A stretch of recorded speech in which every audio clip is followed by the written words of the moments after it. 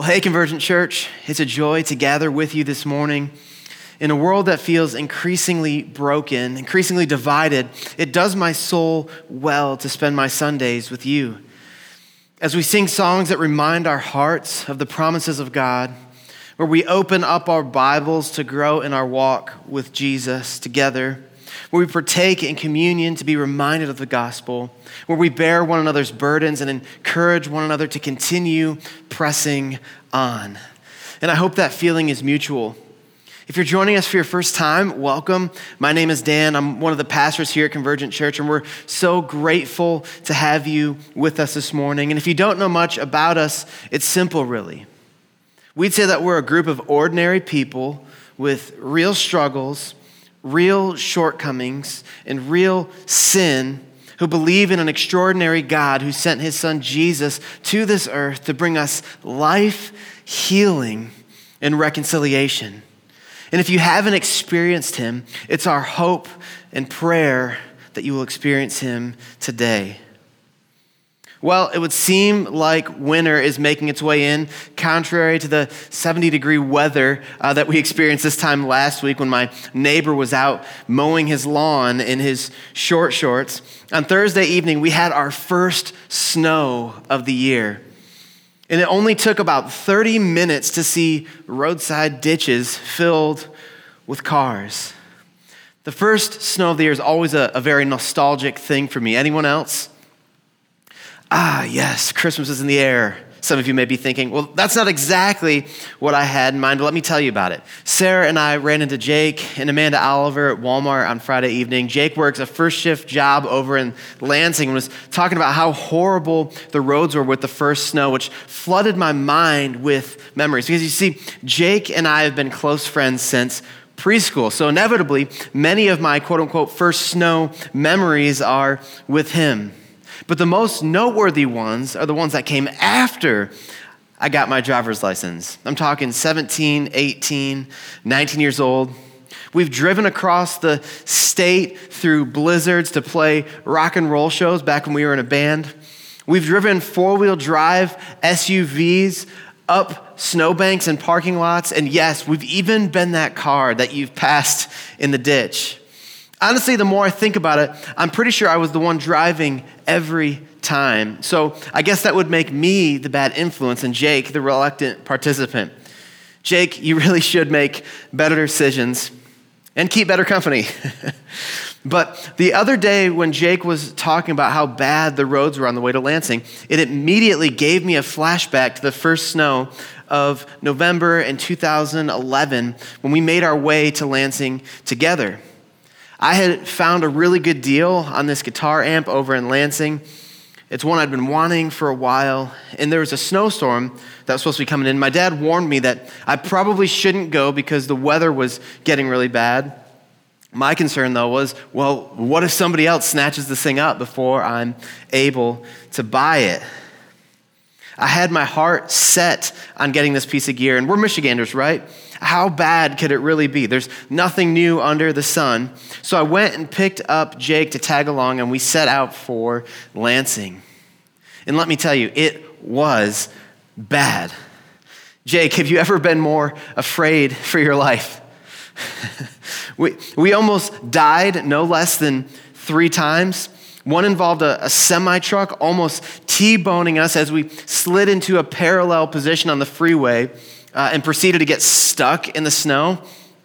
At one point, we even stopped at McDonald's and began putting our money together to see if we had enough cash for a hotel room in Lansing until the snowstorm blew over so we didn't have to risk the drive back in snowpocalypse. But we got the amp, we decided to drive home, and ultimately crossed over into Owasso city limits unscathed. Success. Now, what I'd love to tell you is that we did the responsible thing and promptly returned home. But is that what we did, Jake? Heck no, it isn't. I was feeling confident. After all, the scorecard would read, Dan and Jake 1, Mother Nature 0. I was feeling confident. So I drove us to our place of employment, the Subway on M21 here in town. Yes, we were sandwich artists at the time. No, we did not go to school for it. And upon arrival, I began to do donut after donut in the empty, powder-coated parking lot so as to gloat in the face of the storm and my coworkers who had to work that night alike.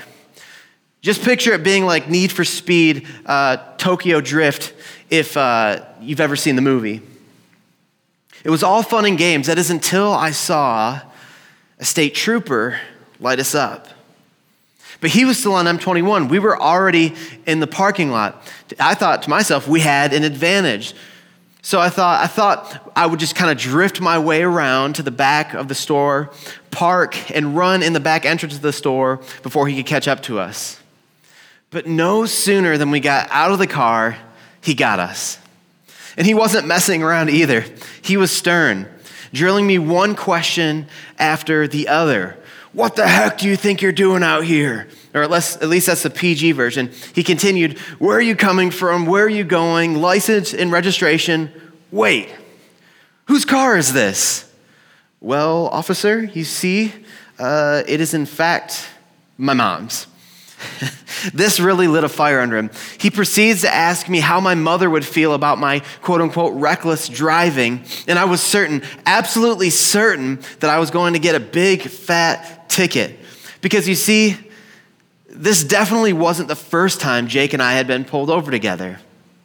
And sadly, it wouldn't be the last. Now, those are stories that we can share another time. You really should do better, Jake. But to my surprise, the officer let us off with a warning. Instead of giving me the reckless driving ticket I probably deserved, he chose to extend grace to me. He withheld the punishment I probably deserved and sent us on our way.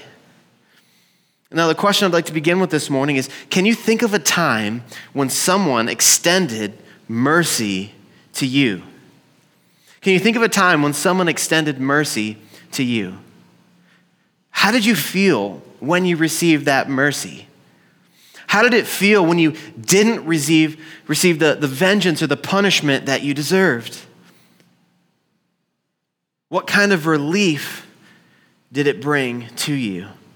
If you've got your Bible, go ahead and turn with me to Matthew chapter 5.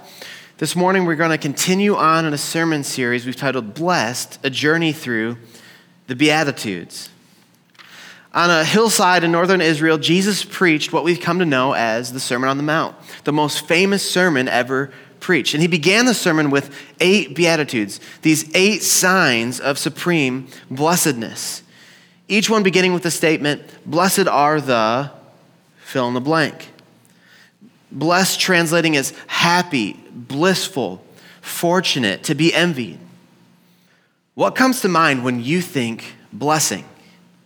A few weeks ago, I mentioned thinking about which Instagram photos would get the hashtag blessed. What do you consider a blessing to be? Is it time with family, money, vacation, a new car, maybe NBA league pass? You see, none of these things are bad things, but most often we feel hashtag blessed when we procure these sorts of material gains. And while they can be great in this life, we can't take them with us into the next, can we? Jesus is getting at something much deeper here. And the blessings he describes have an eternal weight and significance. So thus far, we've seen in Matthew 5, verse 3, it said, blessed are the poor in spirit, for theirs is the kingdom. Verse 4, blessed are those who mourn, for they shall be comforted. Verse 5, blessed are the meek, for they shall inherit the earth. Verse 6, blessed are those who hunger and thirst for righteousness, for they shall be satisfied. Spiritual poverty, grief, mildness, hunger, and thirst. Not only are these not Instagram-worthy things, if we're honest, at first glance, these don't even seem like desirable things at all. But as we've seen the last few weeks, these blessings have great eternal worth for the believer. Now, I'm not going to expound on those any further. If you're just jumping in with us and are a bit bewildered by these statements, head over to our website, owasso.com, and you can stream those sermons. They're also on Spotify, Apple Podcasts, and so on. But that brings us to our text this morning, Matthew 5, verse 7, which reads, "Blessed are the merciful, for they shall receive mercy." Just 9 words. This is the shortest of all the Beatitudes, and 2 of the words are one and the same. So to get us started, I'd like to ask the question, what is the mercy that Jesus is speaking of? For us to get to the heart of this text, it's essential that we understand what is meant by mercy. This word mercy is actually used 2 different ways throughout the Bible.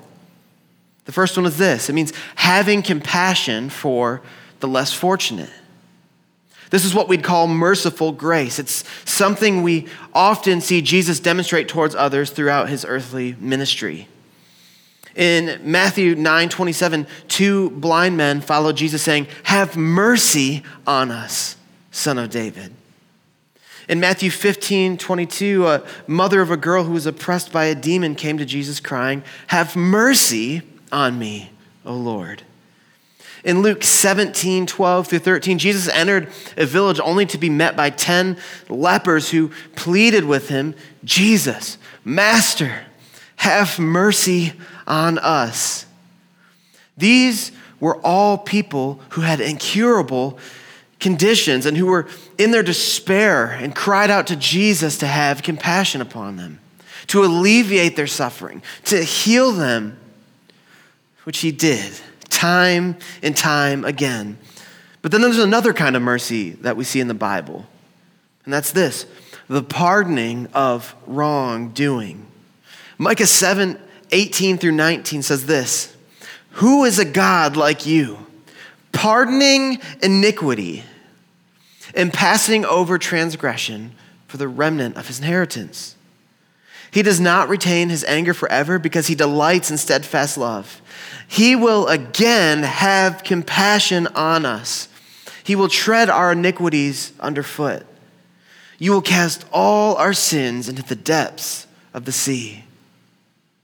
And then in Exodus 34:6-7, we read, the Lord, a God merciful and gracious, slow to anger and abounding in steadfast love and faithfulness, keeping steadfast love for thousands, forgiving iniquity and transgressions and sin." And lastly, Ephesians 4:4-5, where we read, "But God, being rich in mercy, because of the great love with which he loved us, even when we were dead in our trespasses, made us alive together with Christ. By grace you have been saved." So what kind of mercy does Jesus have in view here in Matthew 5:7? Well, we can readily see that both are consistent with the character of God, and thus both are things that we're called to walk in towards others as Christians. Some scholars would say that the focus here is upon both kinds of mercy, that is, showing compassion to those in need and pardoning the wrongdoing of others.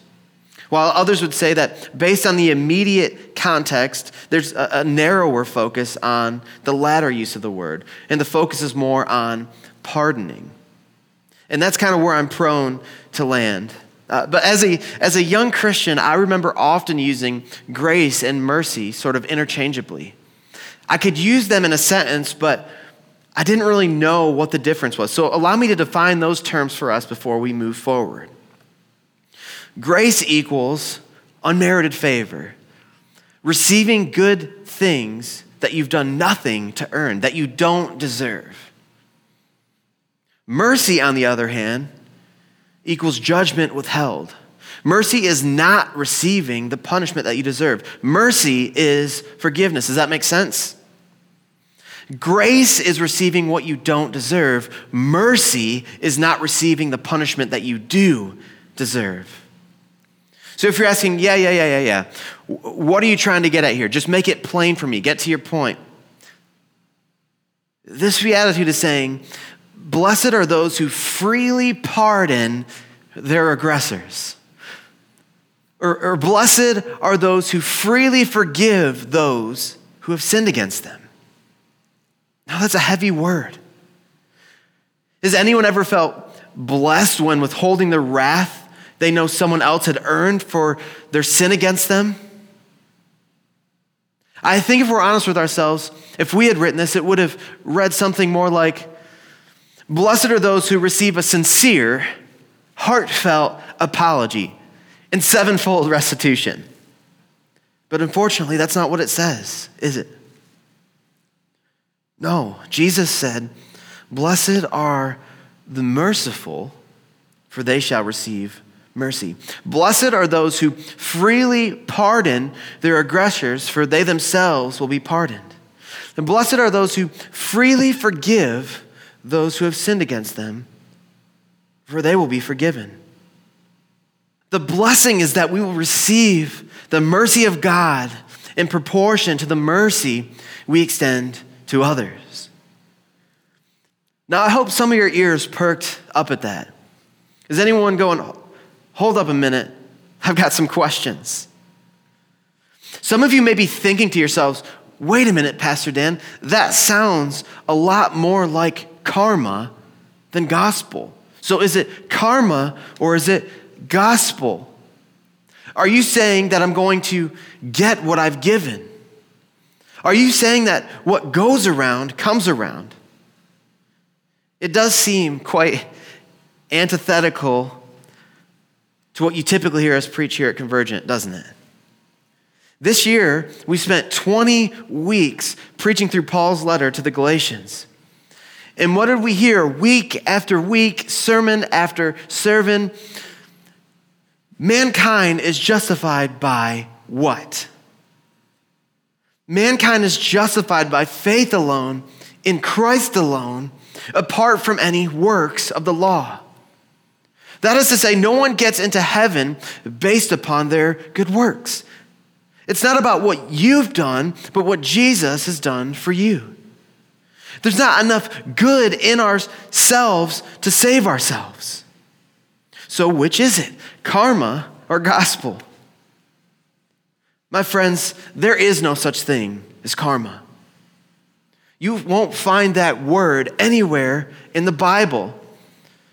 Karma is a doctrine that has its roots in Hinduism and Buddhism, and the gospel that we believe knows nothing of it. Here's the deal. You and I, on our best day, still fall short.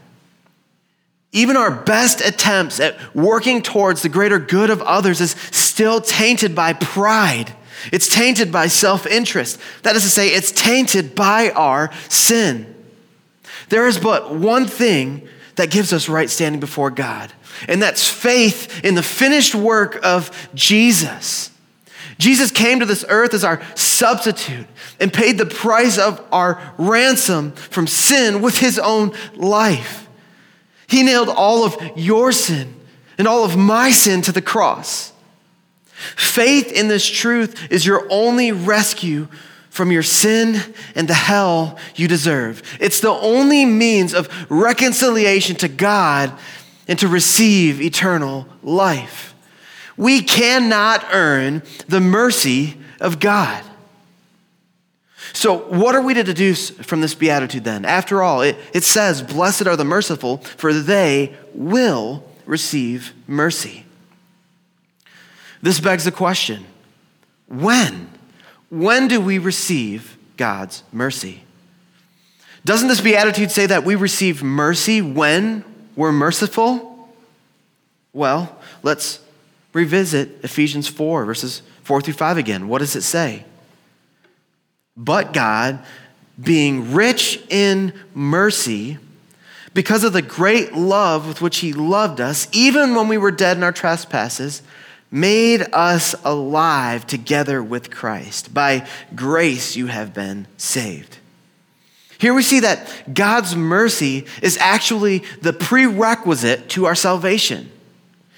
God had love and mercy for you before you even placed your faith in Jesus, when you were dead in your trespasses.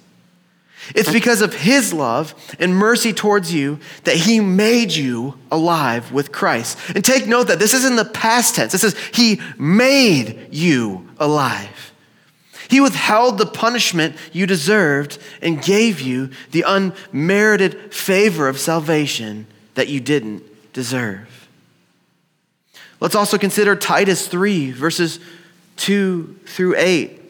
It explains that we ourselves were once foolish, disobedient, led astray, slaves to various passions and pleasures, passing our days in malice and envy, hated by others and hating one another.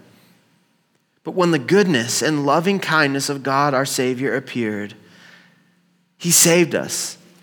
Not because of works done by us in righteousness, but according to what? According to his own mercy, by the washing and regeneration and renewal of the Holy Spirit, whom he poured out on us richly through Jesus Christ our Savior, so that being justified by grace, we might become heirs according to the hope of eternal life.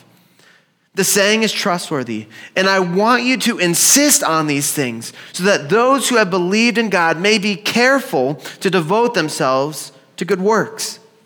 These are excellent and profitable for people. Again, here we see that our position before God isn't determined by our performance, but by his mercy towards us. And take note again, how this also is in the past tense. He saved us. He justified us. Not because of works done by our own righteousness, but according to what? His mercy. And it says he justified us by grace that we might become heirs according to the hope of eternal life. That is to say, our salvation has not yet been totally realized. Our faith has yet to become sight. We find ourselves presently tucked right in between the commencement of God's mercy to us. It's already begun. It's already been extended to us, and its final consummation at the day of judgment when our salvation is fully realized, when our faith becomes sight. Paul tells Titus, in light of this mercy they have received, they should devote themselves to good works, like extending mercy to others, because these things are excellent and profitable for people. So your extension of mercy to others isn't to earn salvation. Rather, it's your faith's mark of authenticity. You see, we don't give mercy to get mercy. We give mercy because we've already received mercy. Our giving of mercy to others is what substantiates that. And on the last day, we can have confidence that we will not be cast out, but that our mercy will be eternally consummated. 1 Peter 1, verses 3 through 9 says it this way: Blessed be the God and Father of our Lord Jesus Christ. According to his great mercy, he has caused us to be born again to a living hope through the resurrection of Jesus Christ from the dead, to an inheritance that is imperishable, undefiled and unfading, kept in heaven for you, who by God's power are being guarded through faith for a salvation ready to be revealed in the last time. In this you rejoice, though now for a little while, if necessary, you have been grieved by various trials, so that the tested genuineness of your faith, more precious than gold that perishes though it is tested by fire, may be found to result in the praise and glory and honor at the revelation of Jesus Christ. Though you have not seen him, you love him. Though you do not now see him, you believe in him and rejoice with joy that is inexpressible and filled with glory, obtaining the outcome of your faith, the salvation of your souls. Blessed are the merciful, for they shall receive mercy. Now, we've talked a lot about the word mercy this morning, but what about the word merciful? This is one of only two places that we see this word merciful used in the entire Bible. Here it's speaking of what we ought to be. The only other place it's used is in Hebrews 2:17, and there we read this: "Therefore he," speaking of Jesus, "had to be made like his brothers in every respect, so that he might become a merciful and faithful high priest in the service of God, to make propitiation for the sins of the people." God is calling us to become as he is. Jesus is merciful, and so his followers must be too. As we have received God's mercy and expectantly await its perfect realization on the day of judgment, God invites us into his ministry of mercy. As those whom he has given mercy to, we are tasked with now being agents who in turn extend his mercy to others. This is our blessing. God not only gives us mercy, but has now placed a calling upon us to be ambassadors who give mercy just as we have received it. In Luke 6:35-36, we're told, "Love your enemies and do good and lend, expecting nothing in return, and your reward will be great. And you will be sons of the Most High, for he is kind to the ungrateful and the evil. Be merciful, even as your Father is merciful."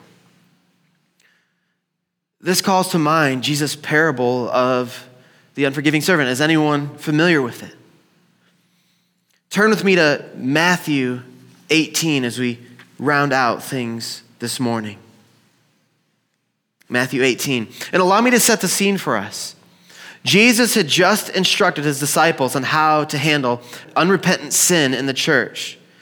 This is what's commonly known as church discipline. So Jesus tells his disciples, if your brother sins against you, go and tell him a sin between you and him alone. If he refuses you, bring 2 or 3 witnesses. If they refuse the witnesses, then take it before the church. And if they refuse the church, then let them be to you as a Gentile or a tax collector. That is to say, let them be to you as an unbeliever. And this is where Peter chirps up. Peter's always the inquisitive one, isn't he? And this is what Peter says. "Lord, how often will my brother sin against me and I forgive him?" In other words, how often do I have to forgive? And then he proceeds to say, "As many as 7 times?" And Jesus said to him, "I do not say to you 7 times, but 77 times." This is a number of perfection. He's saying that there is no end to the amount of forgiveness that you're to extend to your brother. And this is where we pick up in verse 23. It says, "Therefore the kingdom of heaven may be compared to a king who wished to settle accounts with his servants. When he began to settle, one was brought to him who owed him 10,000 talents. And since he could not pay, his master ordered him to be sold, with his wife and children and all that he had, and payment to be made. So the servant fell on his knees, imploring him, 'Have patience with me, and I will pay you everything.' And out of pity for him, the master of that servant released him and forgave him of the debt. But when that same servant went out, he found one of his fellow servants who owed him 100 denarii. And seizing him, he began to choke him, saying, 'Pay what you owe.' So his fellow servant fell down and pleaded with him, 'Have patience with me, and I will pay you.' He refused and went and put him in prison until he should pay the debt. When his fellow servants saw what had taken place, they were greatly distressed. And they went and reported to their master all that had taken place. Then his master summoned him and said, 'You wicked servant, I forgave you all that debt because you pleaded with me. And should you not have had mercy on your fellow servant as I had mercy on you?'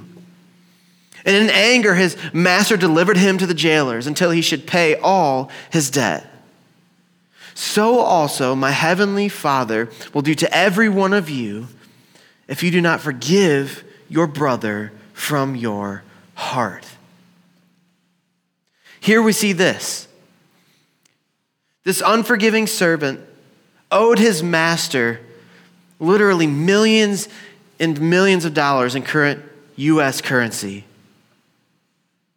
Now, contrastingly, his fellow servant owed him 1 day's worth of wages. This is the equivalent of 16 cents today. He'd been forgiven of millions and millions of dollars, but now wants to hold somebody else accountable for a piddly 16 cents. The reality is this: we are the unforgiving servant, and God is the kind master. And hear this: God has forgiven you of a much greater debt than anyone else could ever owe you.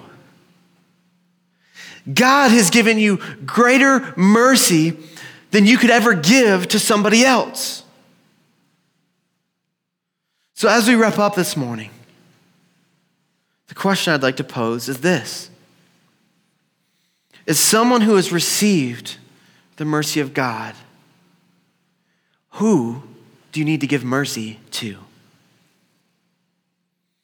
I'd like for you to take a moment to pray about this. Ask God who you need to extend mercy to, who you need to forgive, who you need to pardon of their wrongdoing against you. If you're having trouble coming up with someone, it's probably that person who's hurt you really bad. It's probably that person that you can't even fathom forgiving. Whoever that may be, will you write their name down? If you don't have a pen or paper, make a note on your phone and put their name there. And if you're like me, you're probably like, yeah, I'm not going to do that because I'm not going to do anything with it. I don't know if I can ever have mercy on this person. Write it down. But for others, you may be asking yourself, okay, I've written this name down, but where do I start? How can I possibly forgive this person who's hurt me so badly? I feel a weight of conviction that I need to, but I don't know where to start. So I'd like to give you some instructions on where you can start.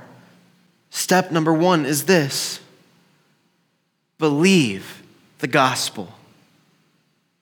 Believe the gospel, because you can't give God's mercy to another if you haven't yet received his mercy. So if you haven't yet placed your faith in Jesus alone for the forgiveness of your sin, I would ask you, will you believe this gospel? But for those of you who've placed your faith in Jesus, here's where it starts. Remember the gospel. Meditate upon it daily. Here's the reality. We have identity amnesia. Some of us in this room have been walking with the Lord for 5 years, 10 years, 20 years, 40 years, 60 years. And as time passes, it's easy to forget where God has brought us from. We need to remember the gospel.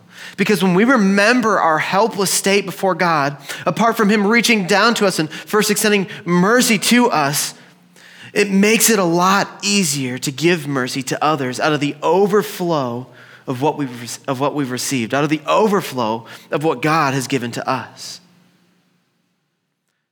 The second step is this: pray and ask God to heal your heart and to help you to forgive. A few things I'd like to point out here. Number 1, he will listen. 1 John 5:14 says this: this is the confidence that we have toward him, that if we ask anything according to his will, he hears us. God's will is that you would give mercy to others. He will hear your pleas for help. Not only that, he will help you. Matthew 7:7-11. Jesus says, ask and it will be given to you. Seek and you will find. Knock and it will be open to you. For everyone who asks receives, and the one who seeks finds, and the one who knocks it will be opened. and to the one who knocks, it will be opened. Of which one of you, if his son asks him for bread, will give him a stone? Or if he asks for a fish, will give him a serpent? If then you who are evil know how to give good gifts to your children, how much more will your Father who is in heaven give good things to those who ask him? Pray and ask God to heal your heart and help you to forgive, because he will listen and he will help you. But even more than that, he'll exceed your expectations. Ephesians 3:20 says it this way: now to him who is able to do far more abundantly than all we seek or think, according to the power at work within us. Now the third thing you can do is this: pray for your enemies. Matthew 5:43-45. You have heard that it was said, you shall love your neighbor and hate your enemy. But I say to you, love your enemies and pray. Pray for those who persecute you, so that you may be sons of your Father who is in heaven. Here's the deal, guys. It's impossible to hate someone you pray for. I've tried. It's a futile effort. God's Spirit will soften your heart and give you compassion towards those who have sinned against you in such a measure that you never thought possible. Remember the gospel. Pray and ask God to heal your heart and help you to forgive. Pray for your enemies. And lastly, bless those who persecute you. Romans 12, verse 14, and then verses 17-21. This is actually the header here says marks of a true Christian. And here's what it says: bless those who persecute you. Bless and do not curse. Repay no one evil for evil, but give thought to do what is honorable in the sight of all. If possible, so far as it depends upon you, live peaceably with all. Beloved, never avenge yourselves, but leave it to the wrath of God. For it is written, vengeance is mine, I will repay, says the Lord. To the contrary, if your enemy is hungry, feed him. If he is thirsty, give him something to drink. For by so doing, you will heap burning coals on his head. Do not be overcome by evil, but overcome evil with good. Let me pray these things over you.